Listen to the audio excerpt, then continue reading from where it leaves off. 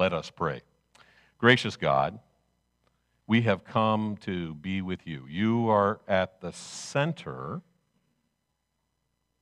of who we are called to be and what we are to do, not just in church, but with the entirety of our lives.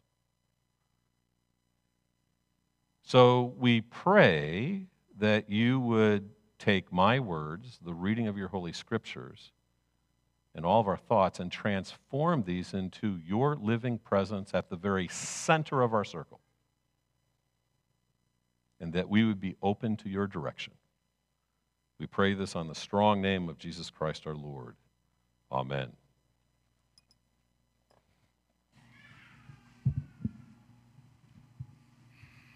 Our Old Testament lesson today is from the book of Isaiah, chapter 58, verses 1 through 12.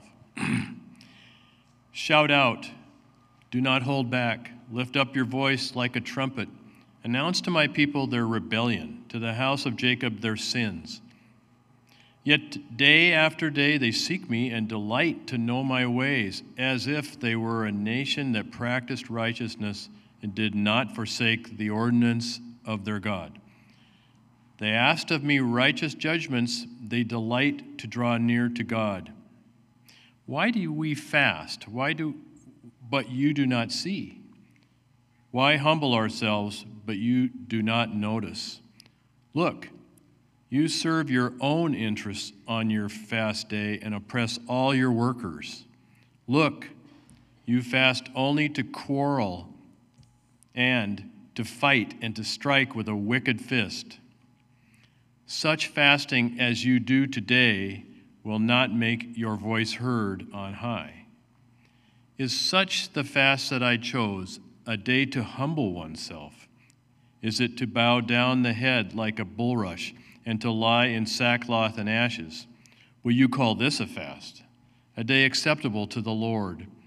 Is not this the fast that I chose, to loose the bonds of injustice, to undo the thongs of the yoke, to let the oppressed go free, and to break every yoke? Is it not to share your bread with the hungry and bring the homeless poor into your house? When you see the naked, to cover them and not to hide yourself from your own kin. Then your light shall break forth like the dawn, and your healing shall spring forth quickly. Your vindicator shall go before you. The glory of the Lord shall be your rear guard. Then you shall call, and the Lord will answer. You shall cry for help, and he will say, Here I am. If you remove the yoke from among you, the pointing of the finger, the speaking of evil, if you offer your food to the hungry and satisfy the needs of the afflicted, then your light shall rise in the darkness, and your gloom be like the noonday. The Lord will guide you continually and satisfy your needs in parched places and make your bones strong. And you shall be like a watered garden, like a spring of water whose waters never fail. Your ancient ruins shall be rebuilt. You shall raise up the foundations of many generations. You shall be called the repairer of the breach, the restorer of streets to live in. Our New Testament passage is from the book of Matthew, chapter 5, verses 13 through 20. You are the salt of the earth. But if salt has lost its taste, how can its saltness be restored? It is no longer good for anything, but it is thrown out and trampled underfoot. You are the light of the world. A city built on a hill cannot be hid. No one, after lighting a lamp, puts it under a bushel basket, but on the lampstand, and it gives light to all the house. In the same way, let your light shine before others, so that they may see your good works and give glory to your Father in heaven. Do not think that I have come to abolish the law or the prophets. I've come not to abolish, but to fulfill. For truly I tell you, until heaven and earth pass away, not one letter, not one stroke of a letter will pass from the law until all is accomplished. Therefore, whoever breaks one of the least of these commandments and teaches others to do the same will be called least in the kingdom of heaven, but whoever does them and teaches them will be called great in the kingdom of heaven. For I tell you, unless your righteousness exceeds that of the scribes and Pharisees, you will never enter the kingdom of heaven. Thanks be to God for this reading of his word.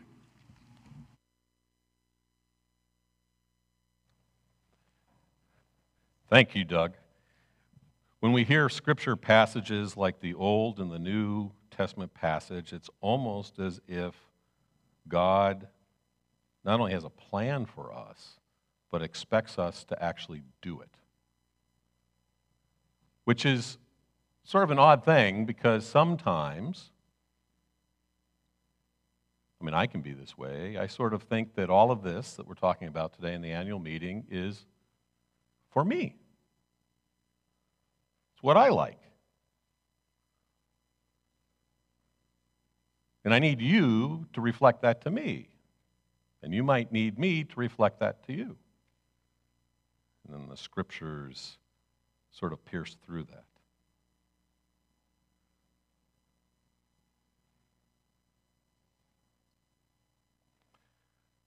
Steve Blewett said to me, I think last week as he was leaving, hey, I noticed something.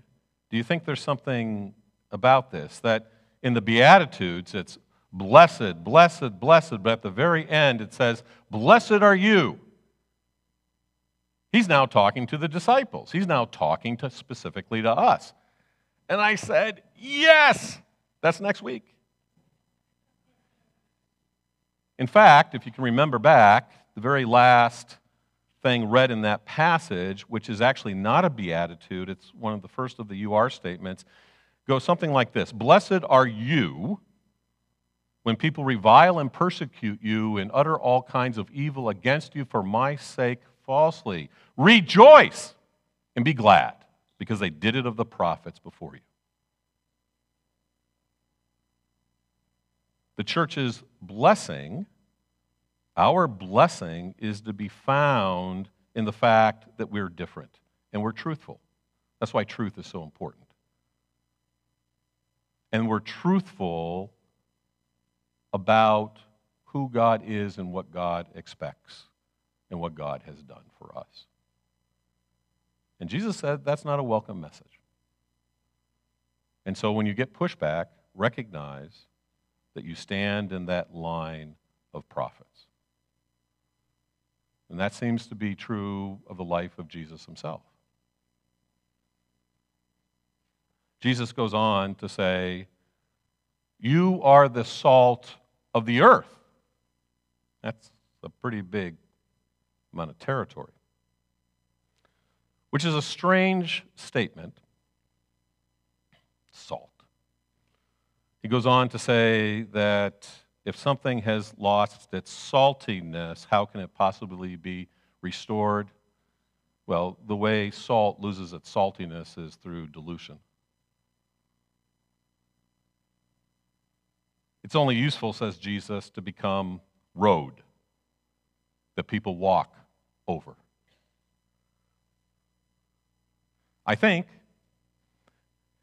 the reason why Jesus comes up with salt, there is no phrase, the salt of the earth, right? Where we sort of think, oh, she's the salt of the earth, and you get a picture. There was no phrase, the salt of the earth, that we know of before Jesus coined it. I think Jesus coined it because just as he talked about prophets, the salt of the earth is something that concerned priests. And the sacrifices that were offered in the temple were so much like the sacrifices in every other culture, except they all had to have salt. And it wasn't just the physicality of salt, it was called the salt of the covenant. What made their sacrifice different wasn't the quality of the animal, wasn't the show, wasn't the ability to blow everything up. Yes, ancient priests were pyrotechnicians. It was the covenant that God gave. The covenant that was always potentially to be diluted. That's probably why Jesus goes on to say, do not think that I have come to abolish the law, but to fulfill the law. And if you dilute the law, you go against God. He says to his disciples, not only are blessed are you when people revile and persecute you like the prophets, but you are the salt of the earth. And he's saying, in a way, you are the true priests. Jesus didn't expect anyone to go and do sacrifices, but he expected his disciples to embody the covenant and to not dilute it.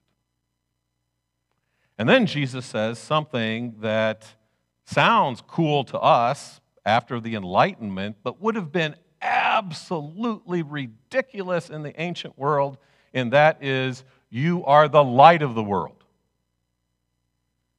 Now that phrase, the light of the world, was used of kings.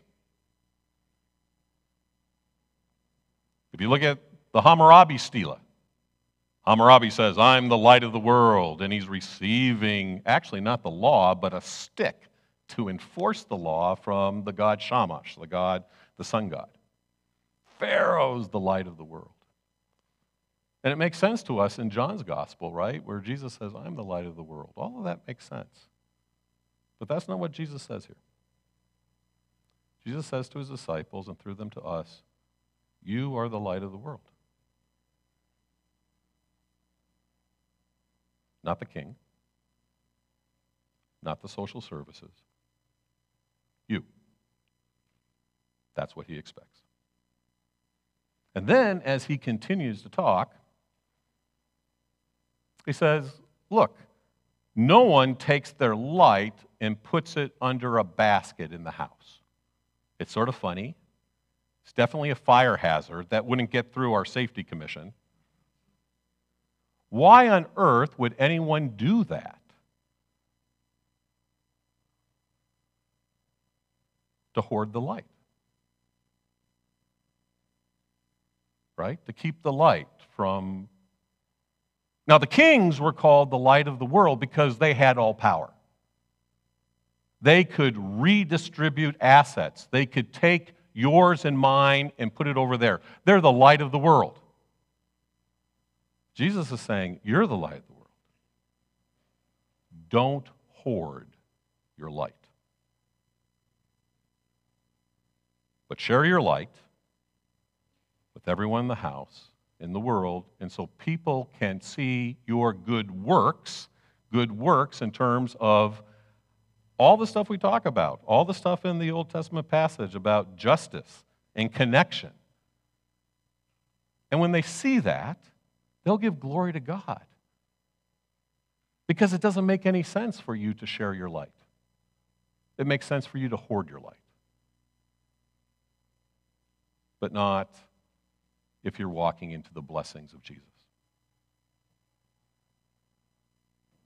There's an article that just appeared this morning in The Atlantic, written by Tim Keller, who's a very famous pastor in New York.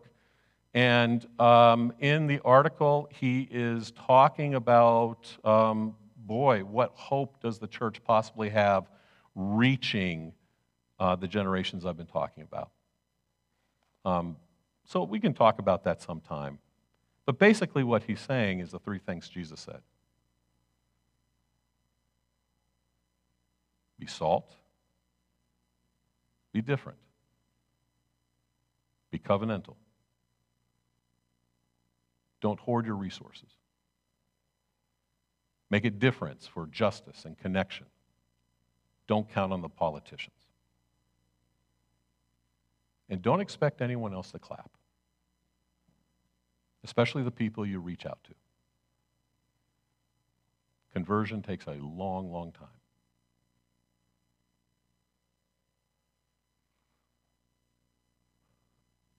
I think it's really true that the structure that we are to follow is that circular structure. The elders lead it. The pastors really have that prophetic role as sort of consultants in another model, just to keep us trying to go back all the time to the text and to say it's okay to be different. But the model in the middle that Cottriell says it looks sort of narcissistic, I think she's right, unless it's Jesus in the middle. and then it's completely different. And I think that's both the opportunity and challenge for us. Does Jesus want to be in the middle? On the night that he was betrayed, he took bread, and after giving thanks, he broke it, saying, "Take, eat. This is my body. It's going to be in the middle. Remember." In the same manner, after supper, Jesus took the cup. The Elijah cup. Everyone's waiting around for Elijah. Come back and do what Elijah would do. Took the cup. Said, "This cup is the cup of the renewed covenant, sealed in the shedding of my blood for the forgiveness of sins. As often as you drink this, do this remembering me." It's in the middle.